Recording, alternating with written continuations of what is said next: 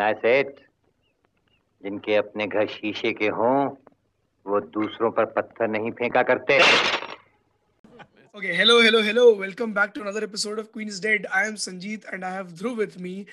And today we have a very special guest on the show, Sanket Mistry, who's a famous YouTuber and a fellow podcaster. You can check out his channel Cinephile Sanket, which we'll obviously plug as well at the end, and you can check the link in our bio. And today we are having this normal conversation. And Sanket, would you like to introduce yourself? Yeah, thank you so much, Sanjeet, and thank you so much, Dhruv, for like having me on your podcast, which is called Queen is Dead. Thank you so much. I'm actually having I actually have a dream that since I have also run a podcast on YouTube, I actually have a dream that I could also share my knowledge of cinema to other podcasts as well. So, this is the like not the only, but yeah.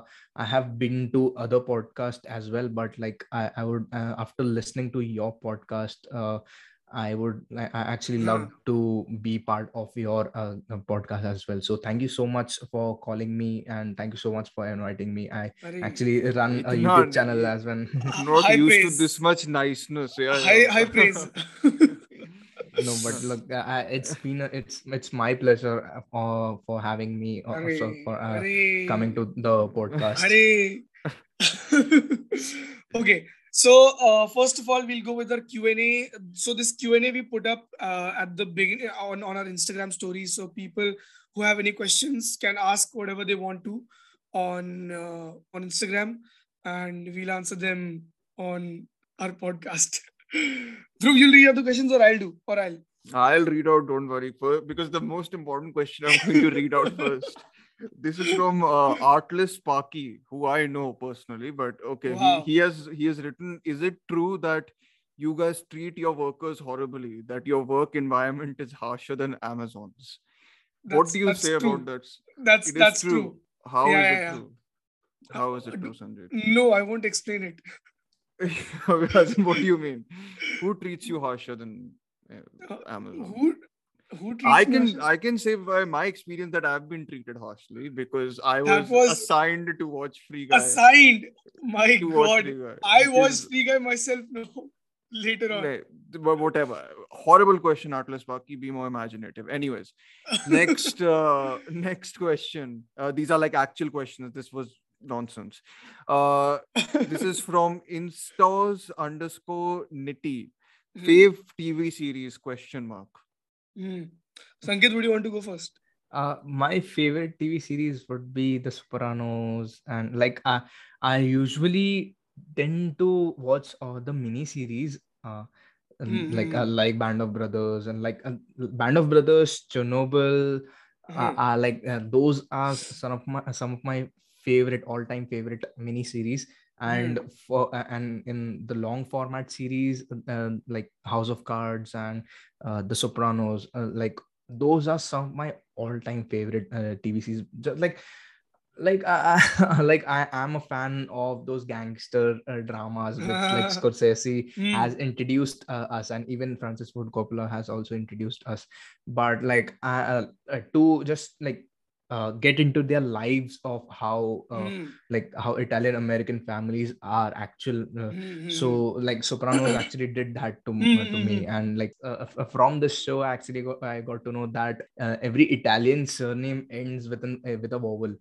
And that's actually I got to know from this series, and like it's a very unique show, and where like it like now I don't know people can make that kind of show, like the level which it was made, but like yeah, still like they people, made I mean, Breaking Bad is a direct inspiration. yeah, absolutely. Like I was about to say that, Breaking Bad and even Mad Men, like Mad Men is also like like there are some people who didn't like it. Obviously, the pacing is the issue for them.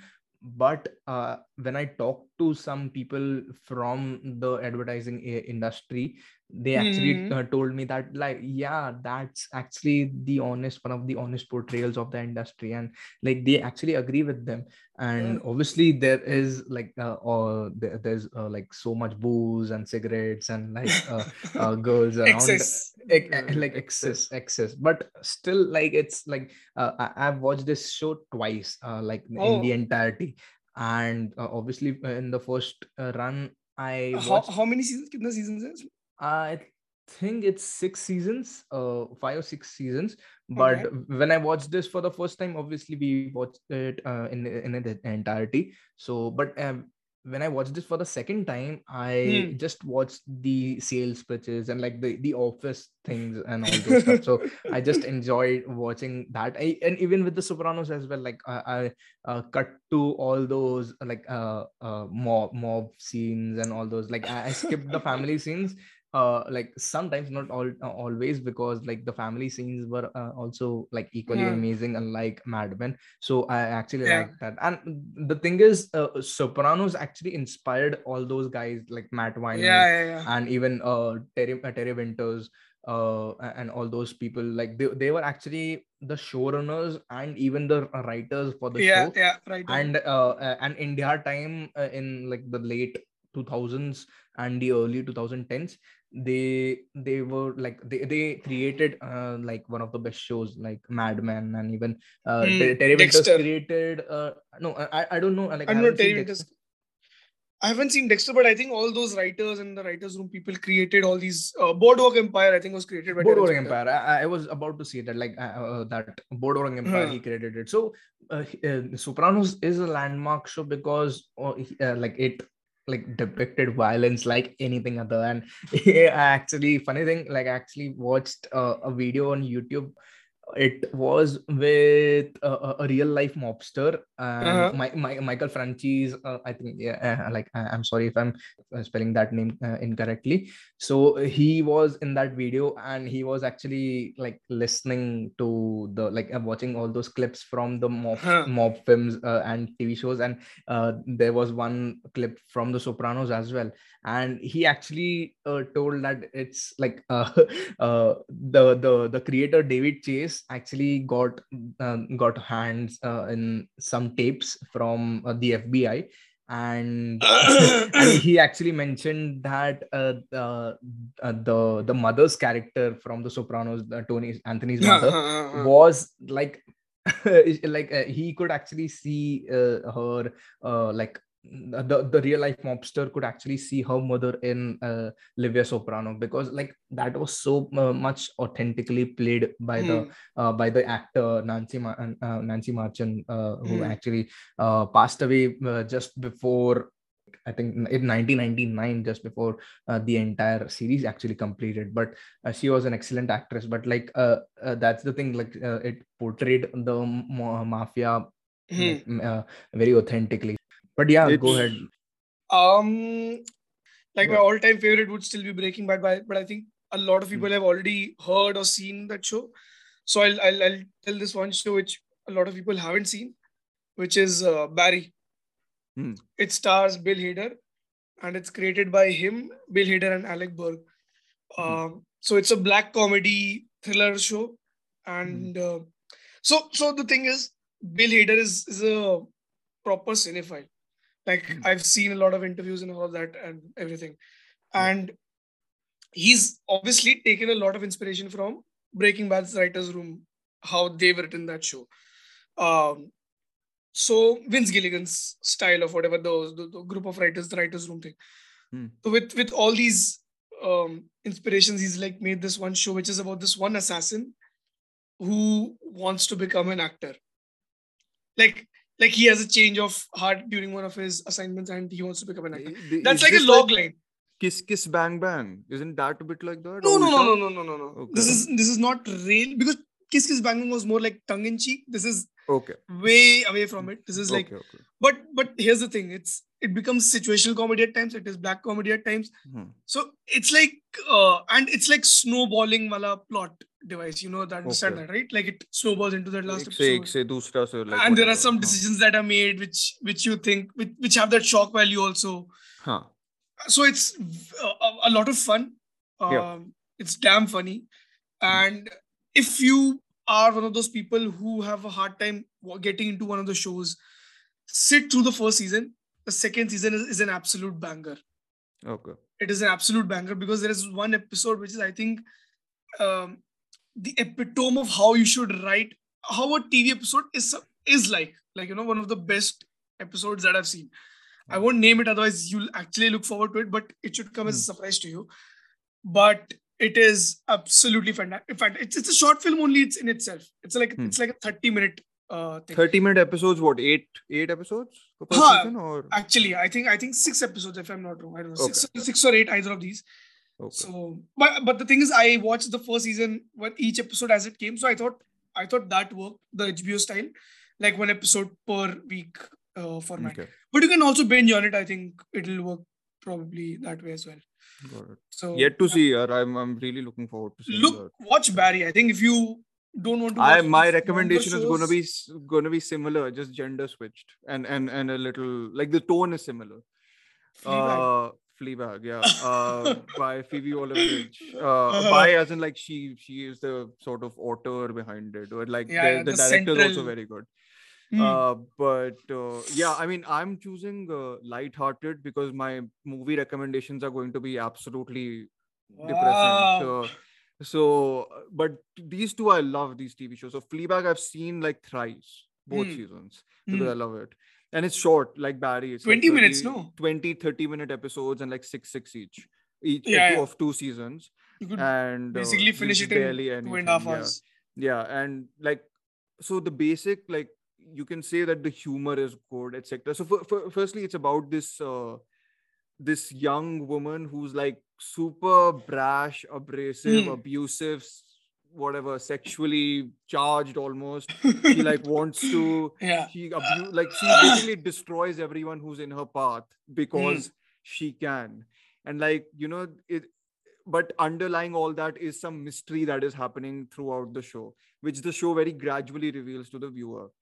And I think the way in which the show uses fourth wall breaking, and it goes, and how it does it in the second season, is something that absolutely blew my mind away, right? I find fourth wall breaking generally kind of annoying. I know what So you're talking about. when I started watching it, I was like, I'm not sure if that technique needs to work or like needs to be there, but like the way they use it and like evolve it. Lovely stuff. Second season has one of the. I know. Yeah, I can't spoil it because it's so good. No, don't. Phoebe Waller-Bridge is fantastic. Her writing is fantastic. All the other performances are absolutely incredible. Yeah, Olivia top-notch Colman, stuff. who is like she is Her so stepmother, funny. no? Stepmother. Yeah, stepmother. Yeah. Like the very subtly evil stepmother who keeps on like abusing both the siblings very, very like in a very British way. The British humor Absolutely. sort of thing Yeah. very much stands there. And as Sanjeet said, that Barry has one episode which is the epitome of TV writing. I think Fleabag has one episode which is also the epitome of Yeah, I'll agree with that. I mean, they're like complementary in a sense. of TV episodes. It's something else. But yeah, it's one of the seasons in which the first season is great. Second season is phenomenal. Phenomenal. Like, to me, it's like it just improves. But please don't return for another season because you have the perfect show. Please don't return. As much as I love the character, don't return. 2 shows that I really like. I won't go much in detail. So first, the other one I was talking about, Sharp Objects, HBO. Amy Adams, fantastic. And Jean-Marc Vallée, editing fantastic. Yeah. And Sara Bhai, how can I talk? That's my season 1. Season 1, yeah. Season 2 is crass. I haven't but seen like season 2, but anyway. Season 1 is all 69 time, episodes, right? all time, watch anytime. Yeah, whatever. yeah. Satish Shah rules. Okay. Anyways, next question. This is from Shrishti Jain 2101. Yeah. I think she already talked to us about two other shows, out of which we hadn't seen one already. This is another show. She's asking us, what's your take on Squid Game? I haven't seen Squid Game.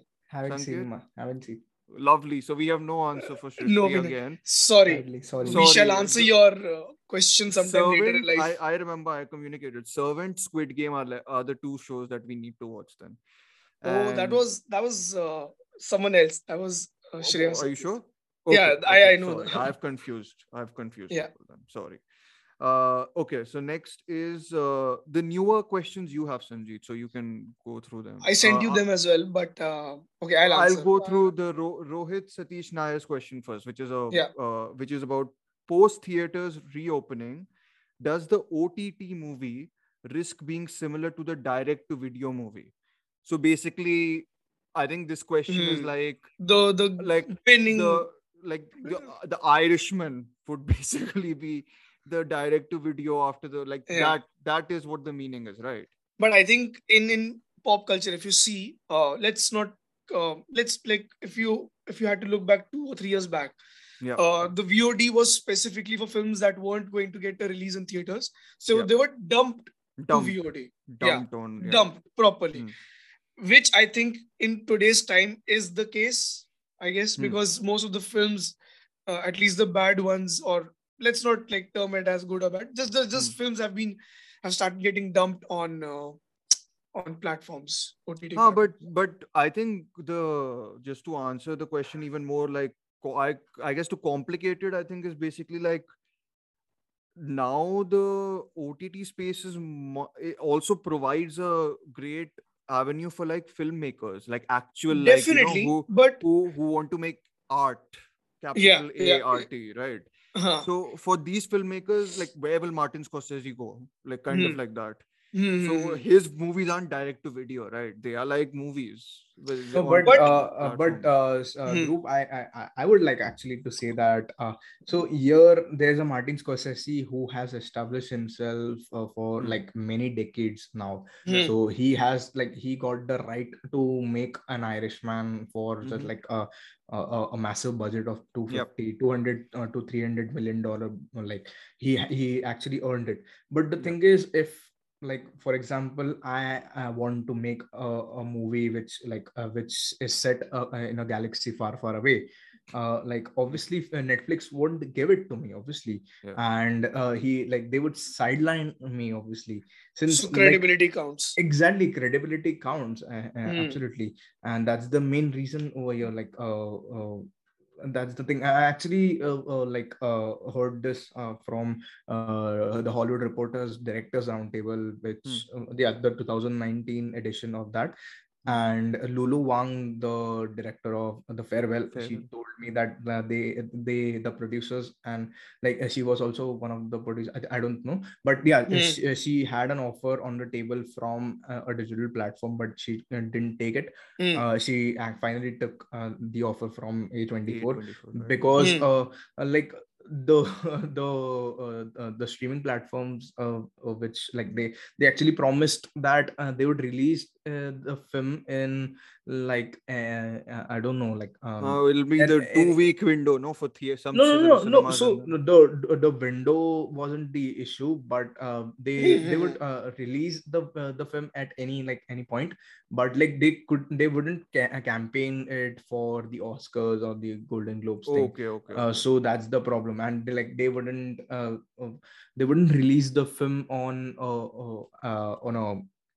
an award season release date, and they wouldn't market it well, and how they will do it with an Irishman or like a Marriage Story or all those films. It basically, so I guess the point here is also the fact that big names who are already big name matters, bro. Can treat the OTT as something of a prestige platform, but the smaller names it will basically become direct to video, dumpster. Which is sad, because see someone like Chaitanya Tamhane, who's not big, right?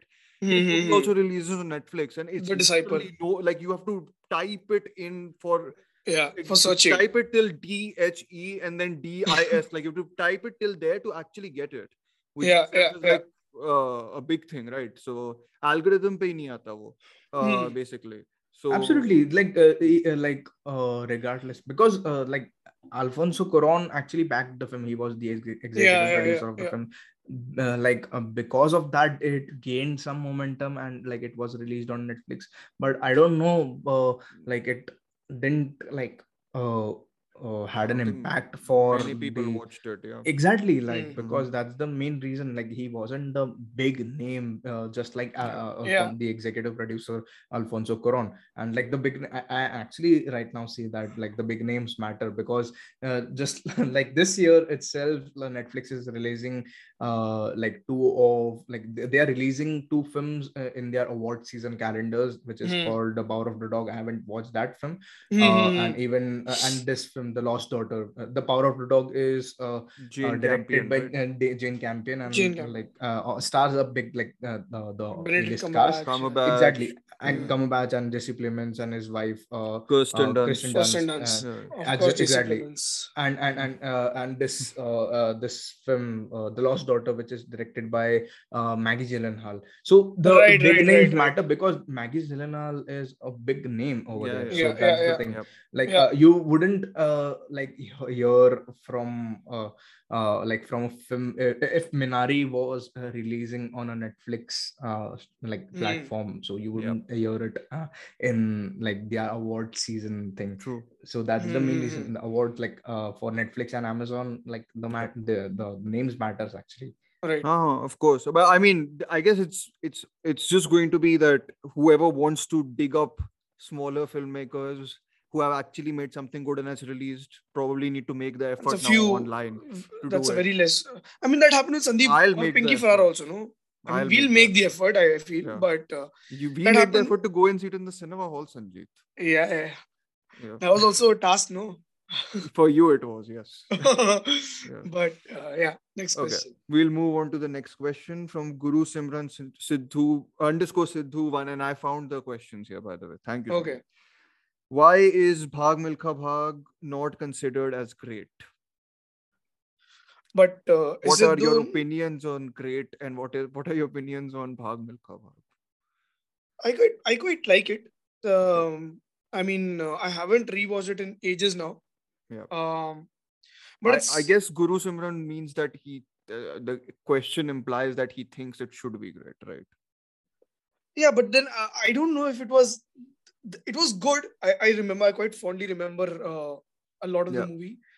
I really have not a lot of memories from that film, but it was good. It wasn't great, is what I remember. I feel it's still.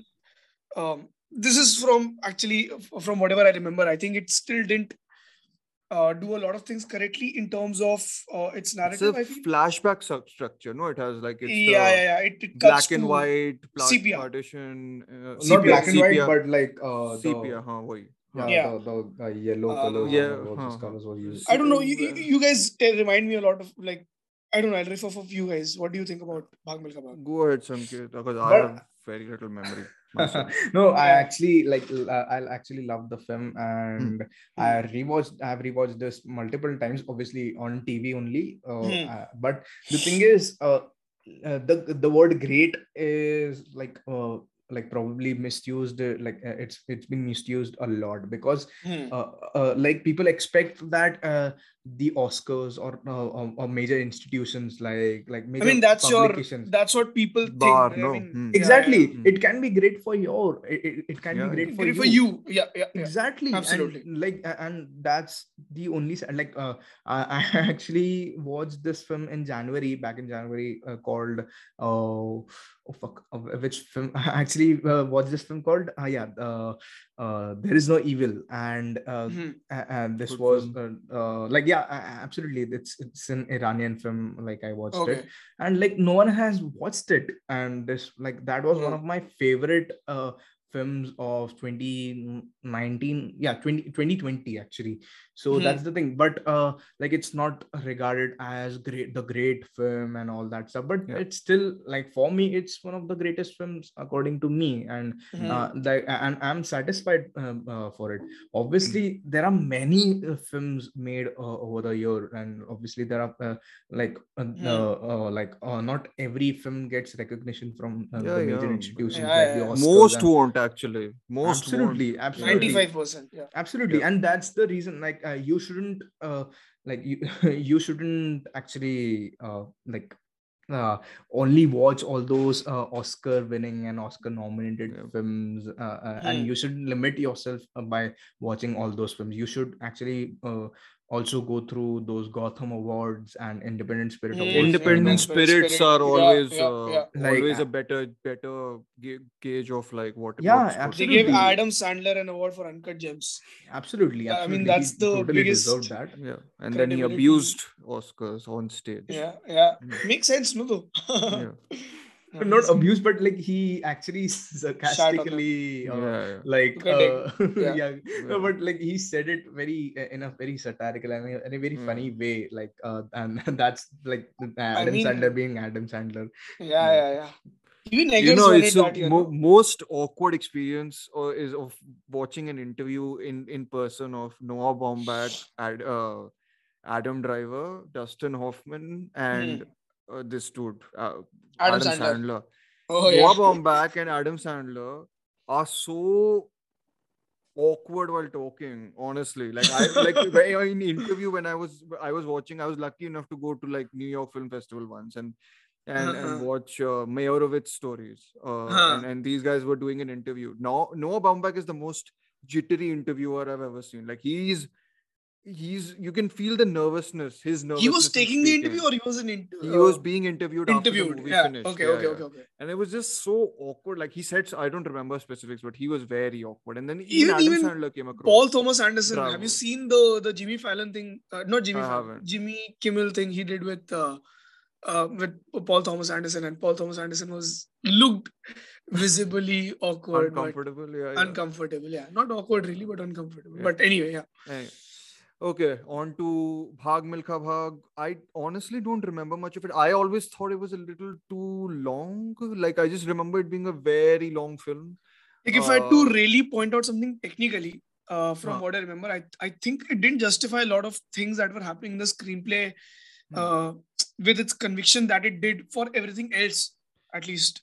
For all the creative liberties that they took, they justified it very well, at least cinematically.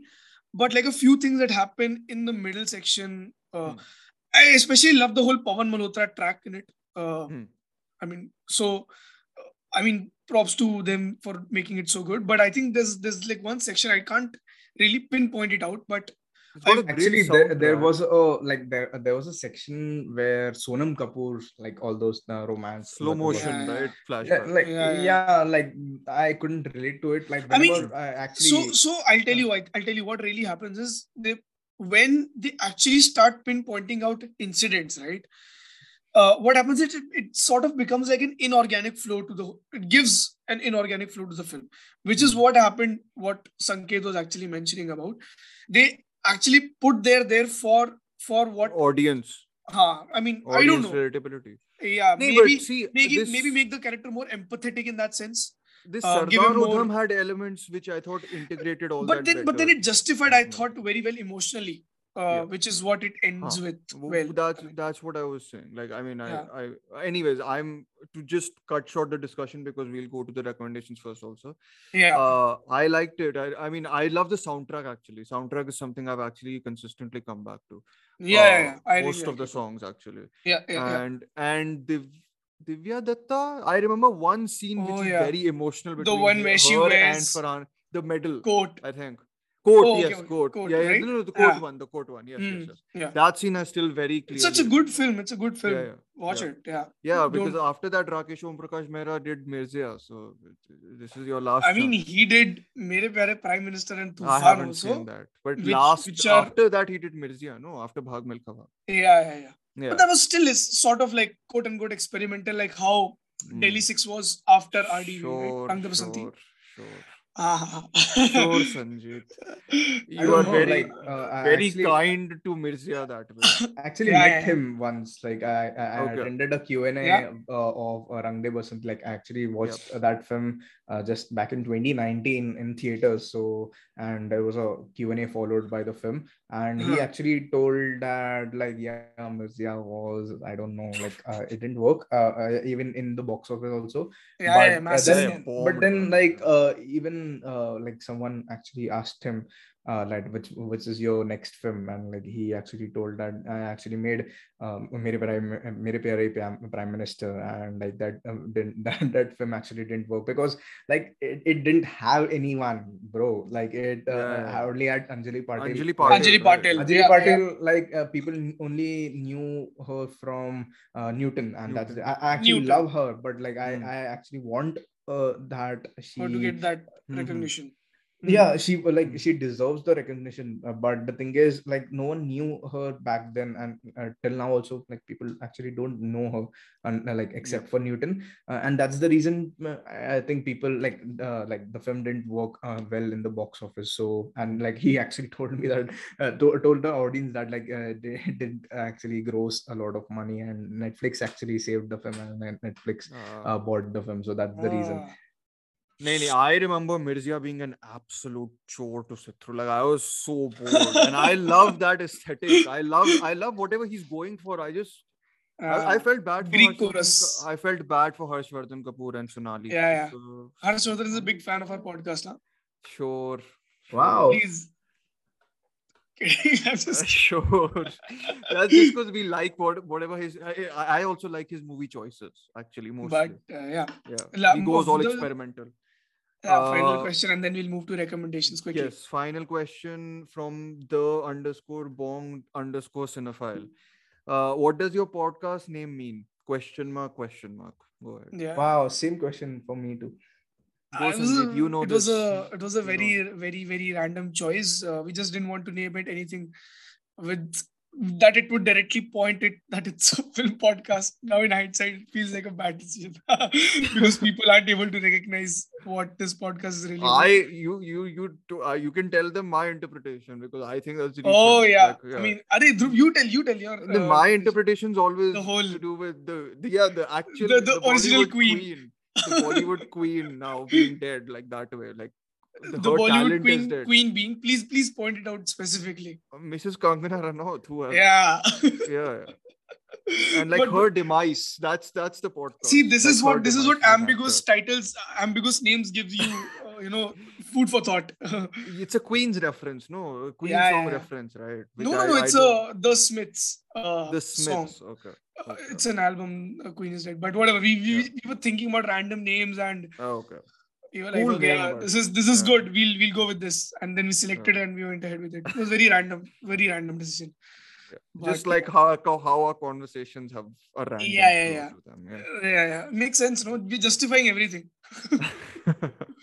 But okay, moving on to recommendations now for the month. Stuff that we've liked and that we'd like to recommend it to people because we absolutely loved them. So yeah, who's going first? Dhruv, you'll go. You want me to start? Yeah. Okay, I'll go first. So my recommendations are basically a continuation almost of like the horror recommendations we did the last podcast. Mm-hmm. Because I was basically binging on a lot of horror last month. So my first recommendation is Bob Clark's Black Christmas. This is a 1974 slasher horror film. Mm-hmm. And it's supposed to be the OG slasher horror film before Halloween. But slasher, I think was like slasher genre became famous because of this thing, the Texas Chainsaw Massacre. I think that this precedes that also. Like it's before that. I Okay. think at least. Okay, Or it's okay. in the same year as Texas Chainsaw. Texas Chainsaw 74. I think Black Christmas also 74. So like whatever. Okay, It's the okay. same year of like slasher. Okay. Reinvention horror of stuff. horror. Reinvention or whatever, like new invention of horror. But yeah, the great thing about this kind of goes back to my fondness of like 70s cinema, like we've talked about how American 70s seminar, which is like The Exorcist and all that stuff, is so grounded in reality. Like all the characters here feel real. They aren't like quirky, annoying pieces of whatever. For conveniences, For conveniences that, oh, it's easy to kill them, so we'll just make them annoying. Uh-huh. So all of the characters here are likable. It's basically a story of this guy who stalks a girls' hostel which is celebrating like Christmas, and this thing is very popular for the killer cam shot. You know, the killer point of view shot, like where the killer starts to you establish ki wo killer is the one who's observing everything, like that shot. That's very consistent in this film, and it's very creepy because you kind of hear him breathing heavily, and then you like just see him lurking around the house looking at like things, whatever's going on inside the house. And it's like very, very slow build up, not very, very slow, but whatever, 70s slow build up of tension. And like you just keep there's always this idea that something might go wrong in the house. Right, the dread. The dread, and it just keeps on building. And then there's this parallel track of one of the protagonists' boyfriend being this maniac, basically, who's like mad because his girlfriend might get an abortion. Right, and he's like, oh, how can you get an abortion, all that. So there's all that stuff also going parallelly with this. And there's always this suspicion that this boyfriend is the killer. This suspicion. So like Joby, usme there's always like so ambiguity ki wajah se they have like this whole critique. If someone wants to read into it, critique. Can you name the film again? Black Christmas. Okay. This was remade in newer times, and people hated it because it like completely flipped the gender dynamic. So the other one, I think you mentioned, like the hostel one. This is the same thing. So the hostel, so the Black Christmas is set inside the hostel. Okay, Bob Clark's. Yeah. Okay. I got it. Yeah. You mentioned the director's name, like again. Yeah. So it's my 70s sort of fascination with horror is quite a lot. So I mean, I like most of the stuff they released at the time. It was just mean spirited also, and like brutal and chilling. Like all combination of that is just fantastic. So anyone who wants to feel like getting anxiety or paranoid, yes, Black Christmas is for you. It's on Criterion. I'm sure it's in other places though. Available somewhere on the internet. And okay, so the next one is, so my next two are even more obscure. So sorry for people who are expecting like conventional recommendations. Second one is Day Night by Julia Locktev. 2006 film. Julia Locketev's other film already I have mentioned in one of our recommendations. So she's awesome. Was it the one in July? I think it was the Gail Garcia Bernal one, Loneliest Planet. Okay. So she's like a very interesting director. She makes these films on like very isolated characters who like are taking treks. So the Loneliest Planet was about a couple taking a trek through a Georgian landscape, and then one incident changing everything.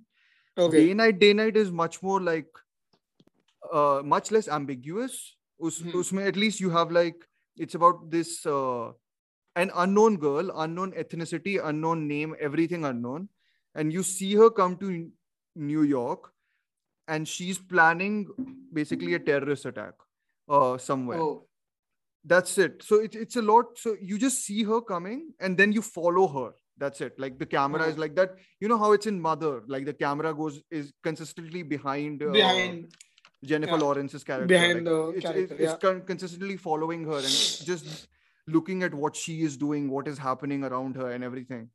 It's got that real, again, tension to it, real world or real time tension to it.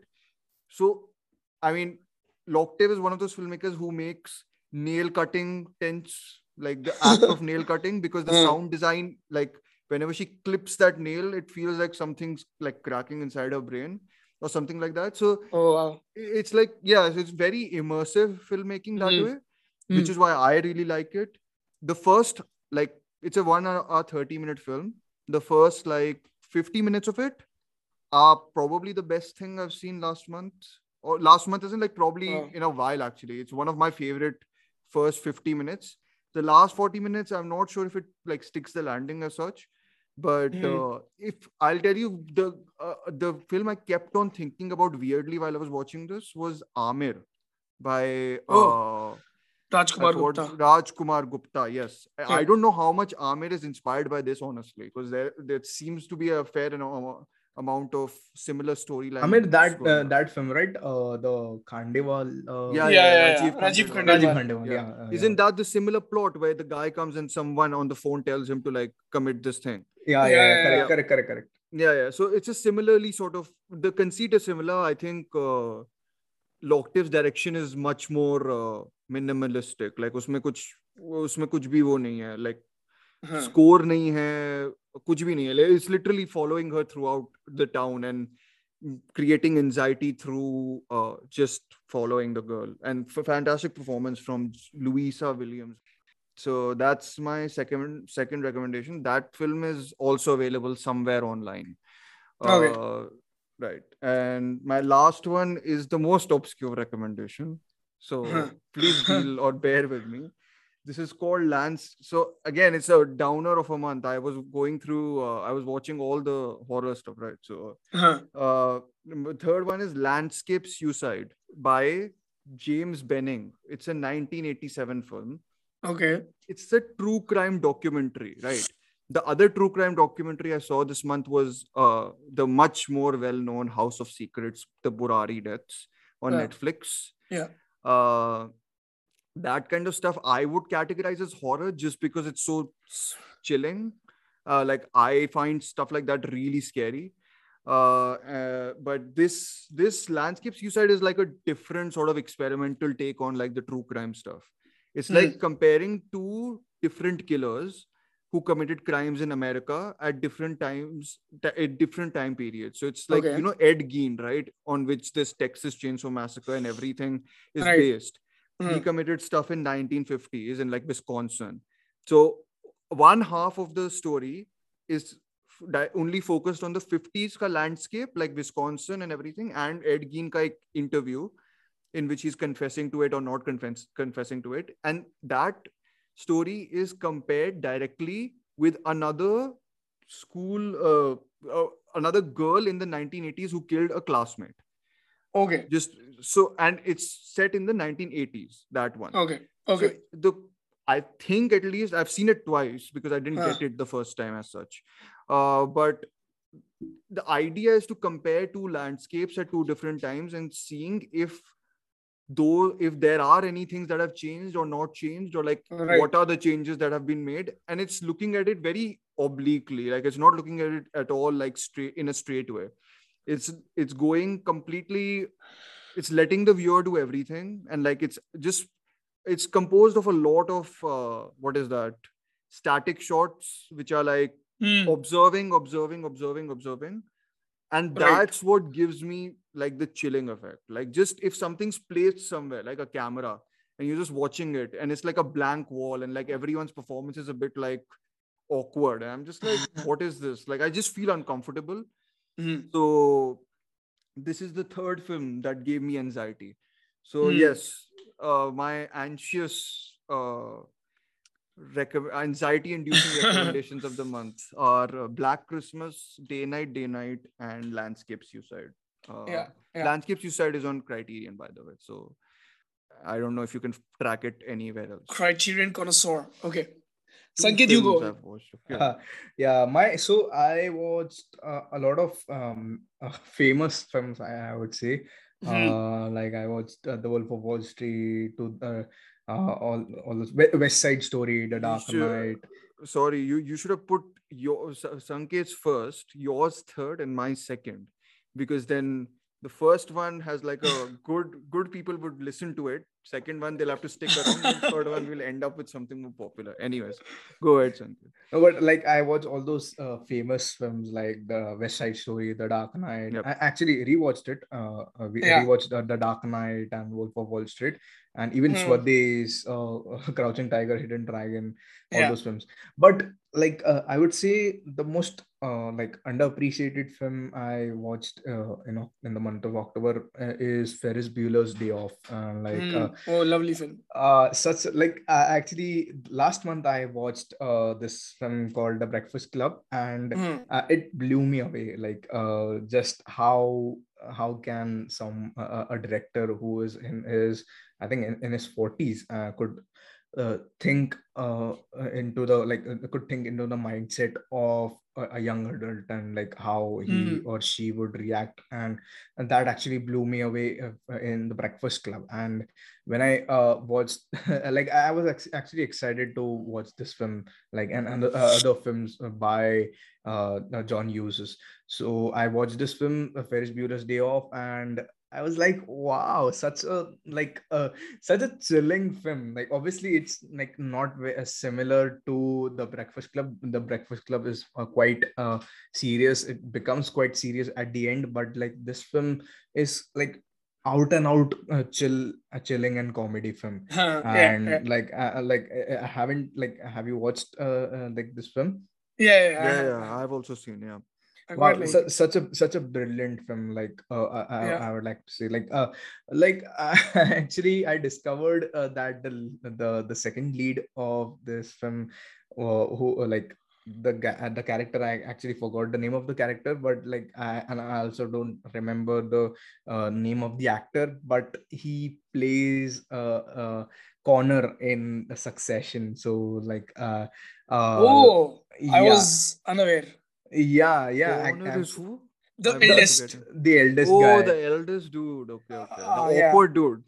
No, the one who wants to be president. Yeah. The awkward dude. only Awkward, in okay, yeah. Succession. Yeah. Actually, a lot of people are awkward in Succession. Never mind. Sorry. Yeah. Absolutely. But- So yeah, Yeah. he actually played the second lead in like in this guy in this film. So I just loved how chilling his day becomes, and obviously we all know that like at some point of time, in every film there is a downfall or a downturn. A character actually has it. Yeah. So but like in this film there's no downturn, like downfall Yeah.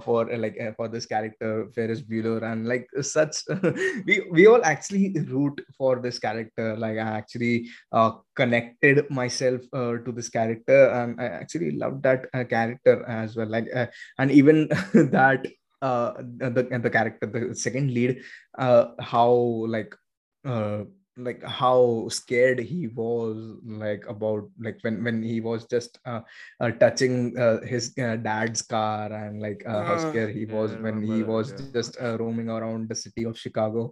And like I actually thought that he like the character Ferris Bueller was his alter ego, and actually talked to Ratvik Parikh, who is a feature film director who made a film called Dug Dug. It's about to release, right? It's like it's premiering festivals, right? As of Yeah, now? it's currently premiering the film festivals. It premiered in the Toronto International Film Festival. Yeah. So he actually he and I talked about this film, and he told me that this is also a theory about this film. So, and he also liked this film, and he actually felt that this film is better than the Breakfast Club. But I personally like the Breakfast Club better because like it also talked about those issues. But like this film is one of my like all-time favorite comedies. Like this film actually joined that list, like of the Superbad, Superbad and other American Pie films, and like those are also one of my favorite all-time favorite comedies. So this actually joined that list, and even a Dictator is also on that list. But like I don't know why, but Ferris Bueller, like it's like a very ultimate chilling film. And even at the end as well, when his sister realizes that okay, I'm actually bad to Ferris Bueller, I'm actually bad to Ferris, and I actually have to support him. Like, and like I don't have to be an ass, and I don't like have to just criticize him and hunt him down. So I actually like that transformation of that character. So I actually like that. So yeah, so that's actually my first recommendation. My second reco is To the Ends of the Earth, which is directed by Kiyoshi Kurosawa. Okay. Yeah, like I loved that film. Sanjeet's favorite director. I know he's good. But anyway, go ahead. Yeah. Actually, I like that film. This film actually like resembled me for Lost in Translation, because the character, the lead actress here is like not in Japan, but she's in Uzbekistan. And here she is like she's shooting a commercial, no, sorry, not a commercial, but a docu series, a travel series actually, to be specific. And she's shooting a travel series, and she isn't there 100%, but like when she the character actually sits on a ride, and then like there's that. Yeah. absolutely. I think it's the one where you the spinning thingy, right? Spinning thing, like exactly. a Ferris.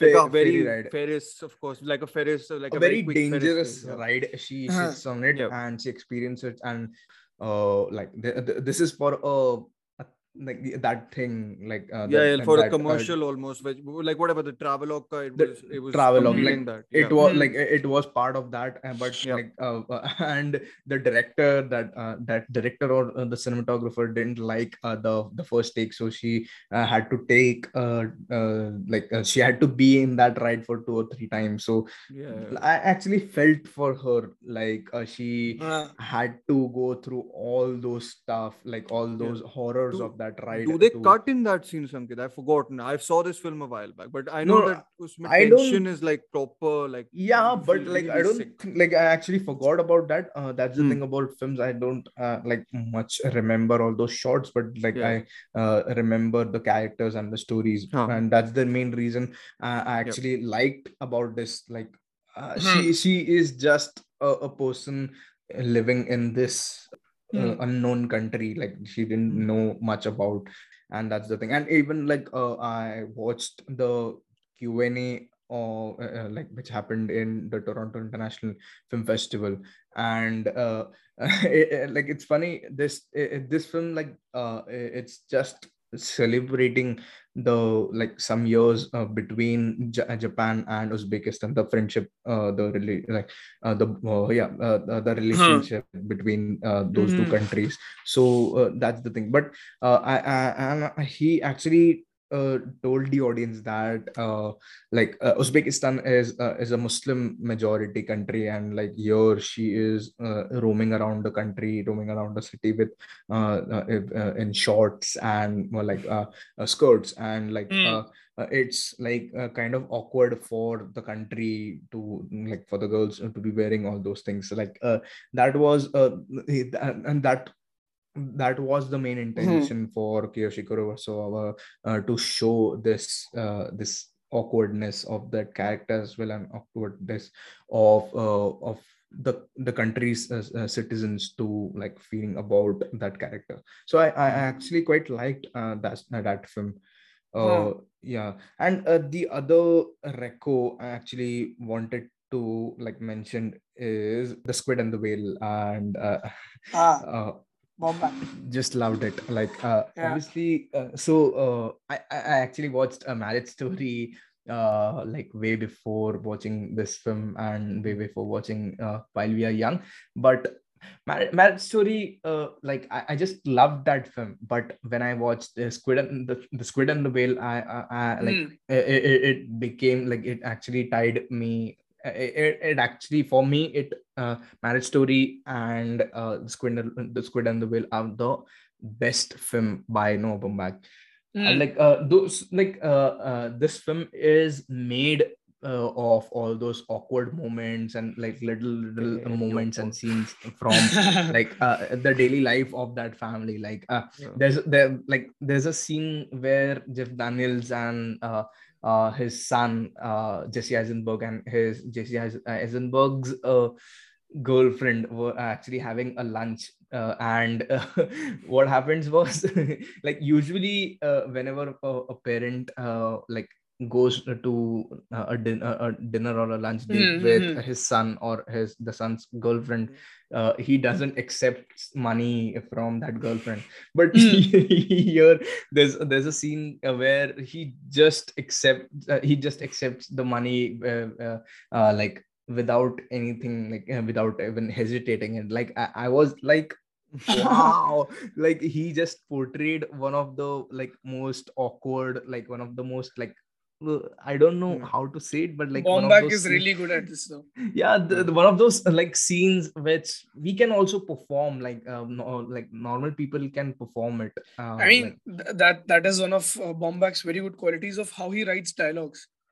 Uh, You because are not a if just big dialogues, the characters as Meyerowitz, well.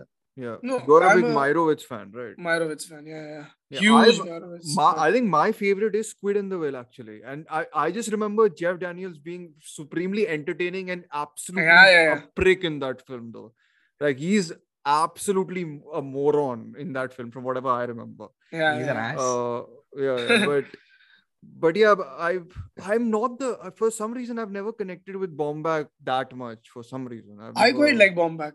I think I he's a more a kind of a version for Coens, but he makes it more relationship based amongst Okay, characters. I feel I'm a big Coen's fan, so I'm a huge Coens fan. I mean, I think he's trying to get that whole comedy right in a more I always think it's more Wes Anderson, both of them. okay. Then I got it wrong. Then it's probably more Wes Anderson. Yeah, it's 2 at night. I'm getting They wrong. no they've written no. He wrote the Fantastic Mr. Fox movie, I think. He Baumbach did. wrote it. Yeah, I yeah. I didn't know think about it. Baumbach Sorry. wrote it. Yeah. But Okay. Squid and the Whale was actually Actually, also produced actually, by Wes Wes Anderson. Anderson. then Okay. it makes sense. Yeah. Hmm. I mean, then if you look at Yeah. even Royal Tenenbaums and then Squid and the Whale, And they look like actors also companions. crossover. No, Greta Yeah, yeah, Gerwig yeah. is in so much of. I mean, Greta. Never mind. She's his partner, so of course. Wife. No. No, I mean, what a partner. Yeah, But, yeah. No, I but prefer my Gerwigs and my Wes Andersons over Baumbach. Baumbach is too awkward for me. It's But like I think cracked like to the that's the reason surface. I like hmm, about like that's the reason I like about Baumbach, that he creates all those characters which are like which we know from our daily lives. Like huh, I think I can relate to a Jeff Daniels character in the Squid and the Whale, and I can also relate to a character from Adam Driver's like a character, Adam Driver's character of In Marriage Story, yeah. and I can always relate to those characters, and that's the main reason. Like Noah Baumbach is one of my favorite writers, and like he just tells the stories which we hear and which we see in our daily lives, and like even Spike Lee also does it at one point, like at certain level. I haven't hmm, watched all of Spike's films. I've just watched huh, his Do the Right Thing and Black Klansman. huh, But like both of those films, marvelous, like superb. That's the thing. hmm, And that happens with like Noah Baumbach as well, and like all those characters, like sorry, all those directors in from that period, like the Wes Andersons, the Greta Gerwigs, and all those Uh, people from the mumblecore. hmm. I'll find you more NYU. I was saying NYC filmmakers who make this type of stuff. Hmm. Absolutely, absolutely. Like Yeah. I that's the reason I loved his Francis Ha as well. Like such Hmm. a beautiful Yeah. film he made. Just like based, like set in New York, set in Brooklyn, and like just Yeah. showing Yeah, Brooklyn yeah, in black and white, and like inspired by all those films like yeah. Taxi Driver and films like or like I think even The Conversation as well. I don't know which Very city. New York it is. Like his Very films New are York. Yeah. so New Yeah, York. Like it was weird when I went to the fest. The people were most excited about Baumbach films, Hmm. because because Woody Chacha is not allowed. No, now. So it's Baumbach who is And that's the thing. Like that's the thing, Flag because bearer. I actually miss all those films. Like I actually miss those films which are set in Mumbai itself. Like the last Mumbai film I watched was Dhobi Ghat, and like such a beautiful representation of Bombay. Like obviously there's Sacred Games as well, but like Wasn't there? I don't. Tu Hai Do you Mera guys like? Sunday. I really Yeah. like Tu Hai Mera Yeah, I Sunday. was going to see this. I Yeah. haven't watched that film yet. It's but, quite like, lovely. It's a Yeah, good, you I'm should. guessing it's a good Bombay film also. I'm not It is. sure. It is. Yeah. I mean, from whatever I've seen. Yeah, So I mean, yeah. I'll never get the authenticity correct Yeah. in terms of But my. like I wanted to say that there's a film called Ek Chalis Ki Last Local. Yeah, I have seen that. It came closed, but I don't know, like it didn't like portray Bombay, like What how else? this thing, Yeah, like Mumbai Meri Jaan. Mumbai Meri Jaan as well, but Love like per square foot. Uh, Do you remember? I mean, so haven't isn't watched fairly. isn't Tu Hai Mera Sunday a better version of that? It is. It is. I mean, I'm just Yeah. thinking of whatever Tu Bombay. Hai Mera maybe. Sunday, you watch Sanket, it's very lovely. It's really nice. Yeah. Yeah. Lovely film. Sure. I'll definitely watch that film. But like I was saying, Huh. like Ek Chalis Ki Last Local, like it didn't match up to the films which I watched. Like After Hours by Martin Scorsese. Scorsese. Like high bar that is to match. I mean, no, but that's the thing. Like the characters were very similar, because this guy in After Us, he actually like had a date, and like he then roam around like in Brooklyn, the entire Yep. New York City, Yeah, and like he was yeah. just roaming around in the New York City, and like we actually that through that film I actually watched how Brooklyn in night was, and that's the reason I loved that film. But in this film, Ek Chalis Ki Last Local, I couldn't like watch like Mumbai's nightlife, and like it would have been brilliant, but like if they had like shot more in like Mumbai's nightlife, they actually like had more indoor sequences, like they had Right, all the those whole dawns. gambling thing. Yeah. This is Dawns what and Abhay Deol, right? And Abhay Abhay Deol, Deol, Neha Neha Dhupia, exactly. Got it. So I'll yeah. go with I have no my idea. recommendations. Yes, sir. Please do. Fadafat, my recommendations. MX Takatak. Fadafat. I don't know what I'm saying. Okay, so I didn't get to watch a lot this month because I was busy, and I'll be busy for the next month as well. But anyway, I managed to catch a few films. Not all of them were great, but a few of them were really good. And I was on a spree of watching The Sopranos for the first time. So I might as well go with Sopranos as my first recommendation, which Sanket I has thought you already weren't mentioned. going to give. I was going to give. I don't have any Okay. other good recommendations, I feel. I mean, Okay. Sopranos, I'll just keep it because I think it's a fantastic show. And as Sanket described it, is sort of a peek into the Italian-American crime boss life and all of that. But, and it's also like a tongue-in-cheek comedy about the lifestyle as well. I mean, it makes fun of Goodfellas, and it references Godfather movies and all the crime films. So it's based in that kind of a world where these films exist. So I mean, and the whole take is about capturing a daily life. So daily life would also include a crime boss cleaning his pool. So it's that intimate a peek into a life of a crime boss.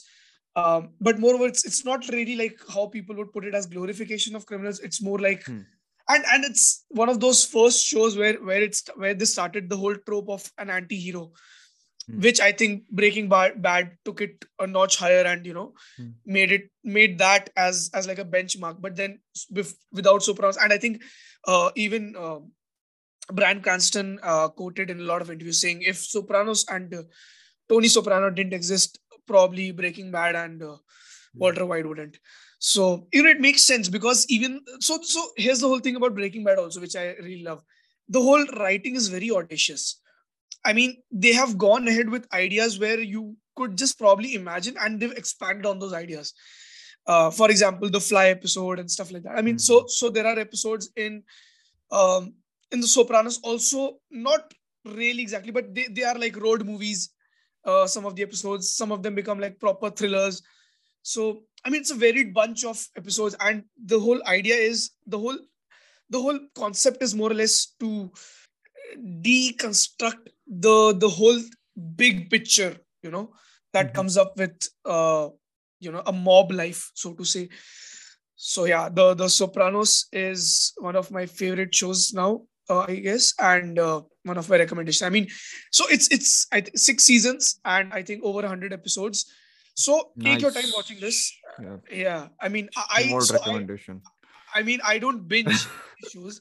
I sort of take time to watch them. So I've taken over a month to watch them, the whole show.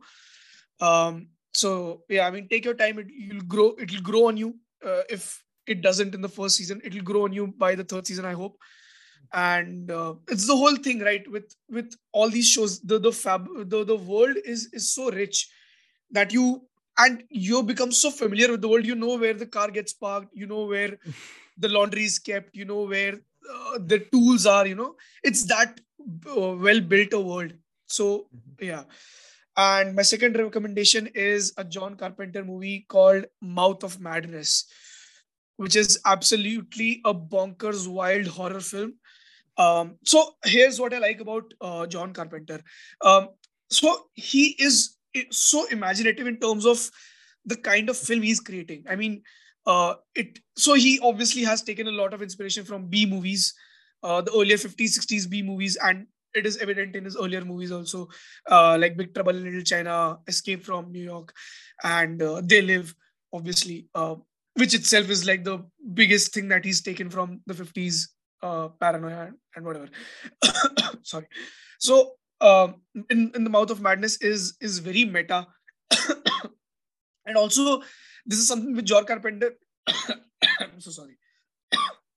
John Carpenter does really well is he'll make these films, these crazy films about weird concepts and over the top nature of it.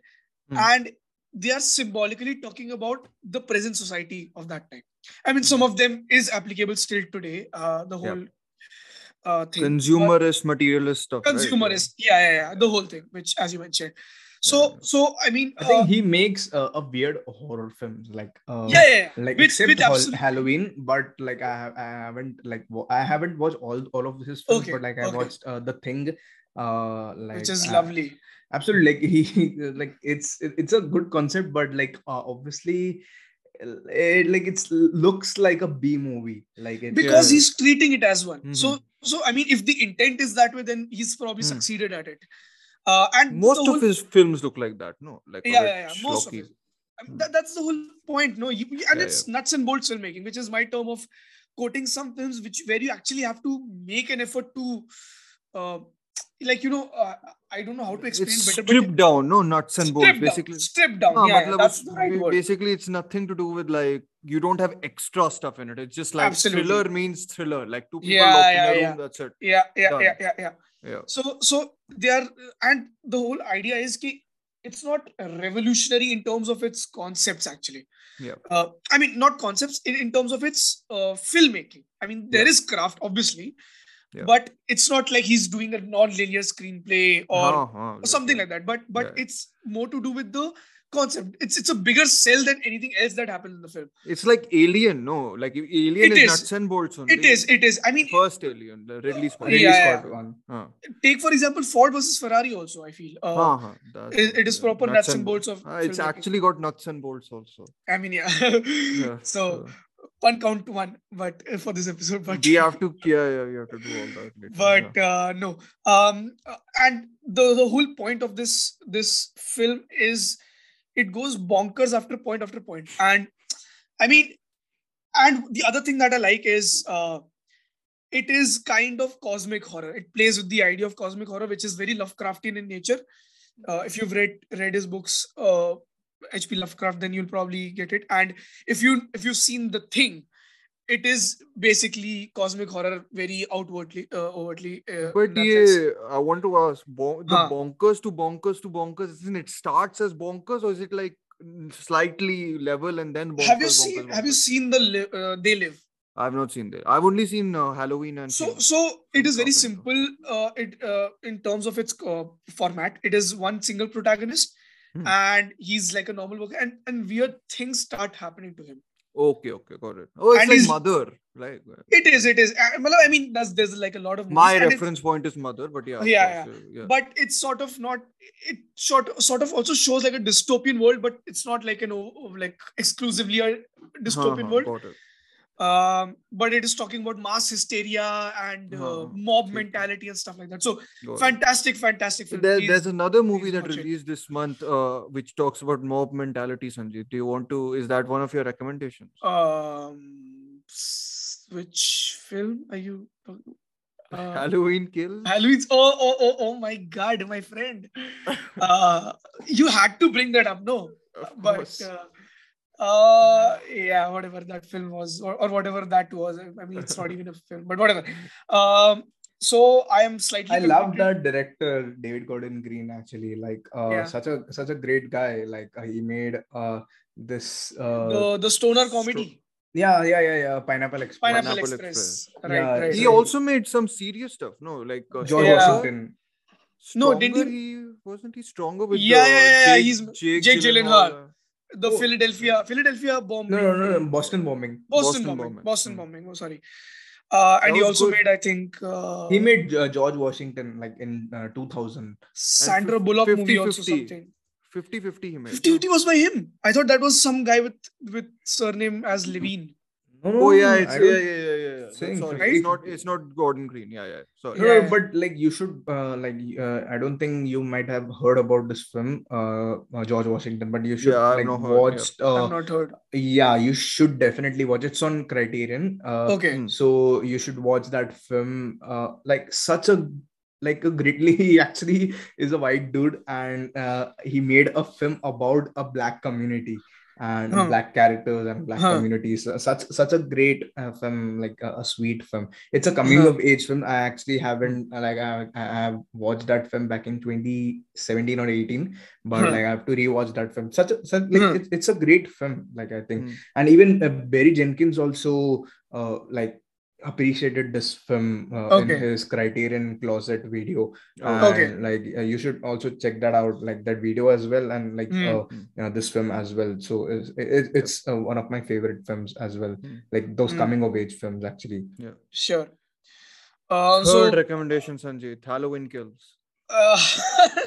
What is your obsession? But I was pissed off with that movie. That's my obsession. So even I'm pissed off with that movie. You're not alone. But, yeah, but you were told not to watch it, so it's fine. So, but I was going to watch it anyway. No. Okay. Do you think I'm going to listen to you? No. Wow, nice. No, I'm kidding. But okay, so the third film is I'd like to put like two films because one is a rewatch and the other thing we've already done an episode on. Because the other things that I watched this month haven't been that good. So the one rewatch that I had was The Other Guys, Will Ferrell and Mark Wahlberg comedy, which is directed by Adam McKay, who I absolutely love when he's making the best comedy out there. When he was with Anchorman and stuff like that.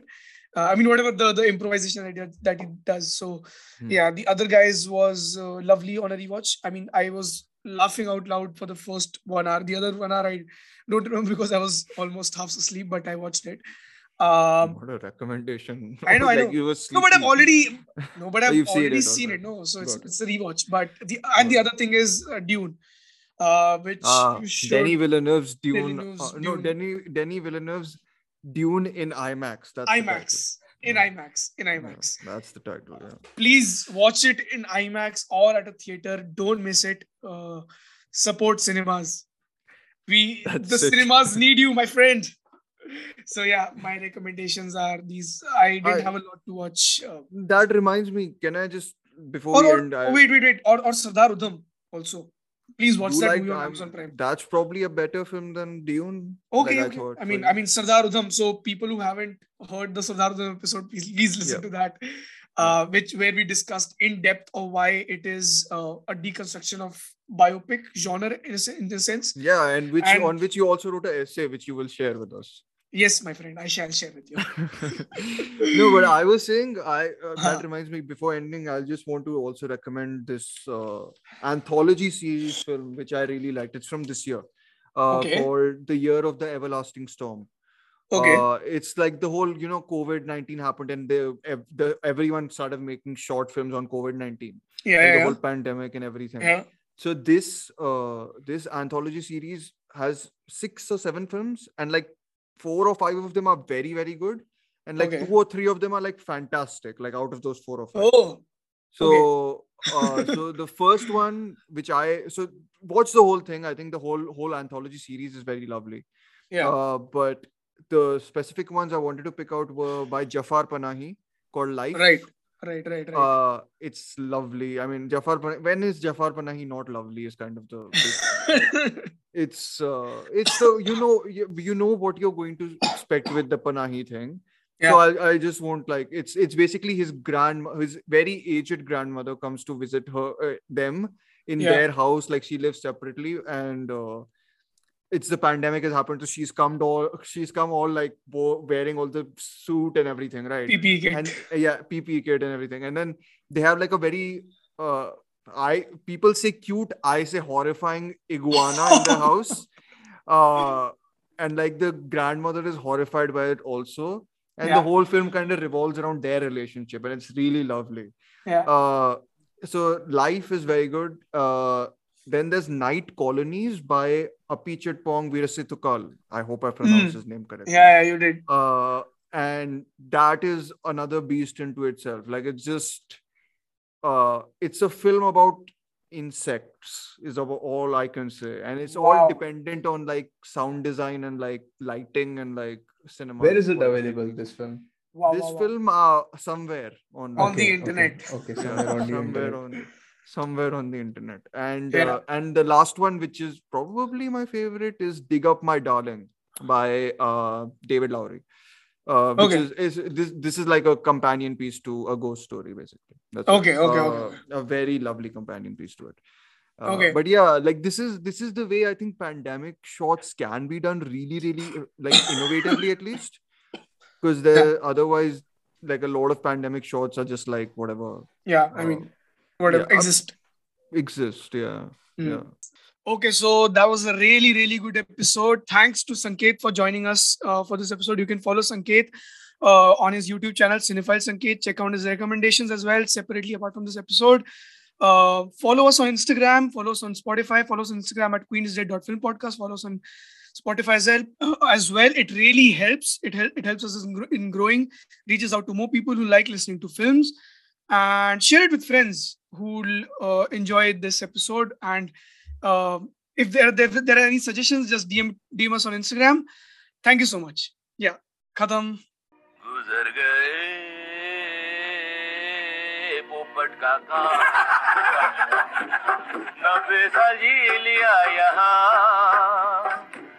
शौक से कीजिए भी उनकी शोक सभा गुजर गए पोपट काका एले में रहते थे वो सबके चहीते थे वो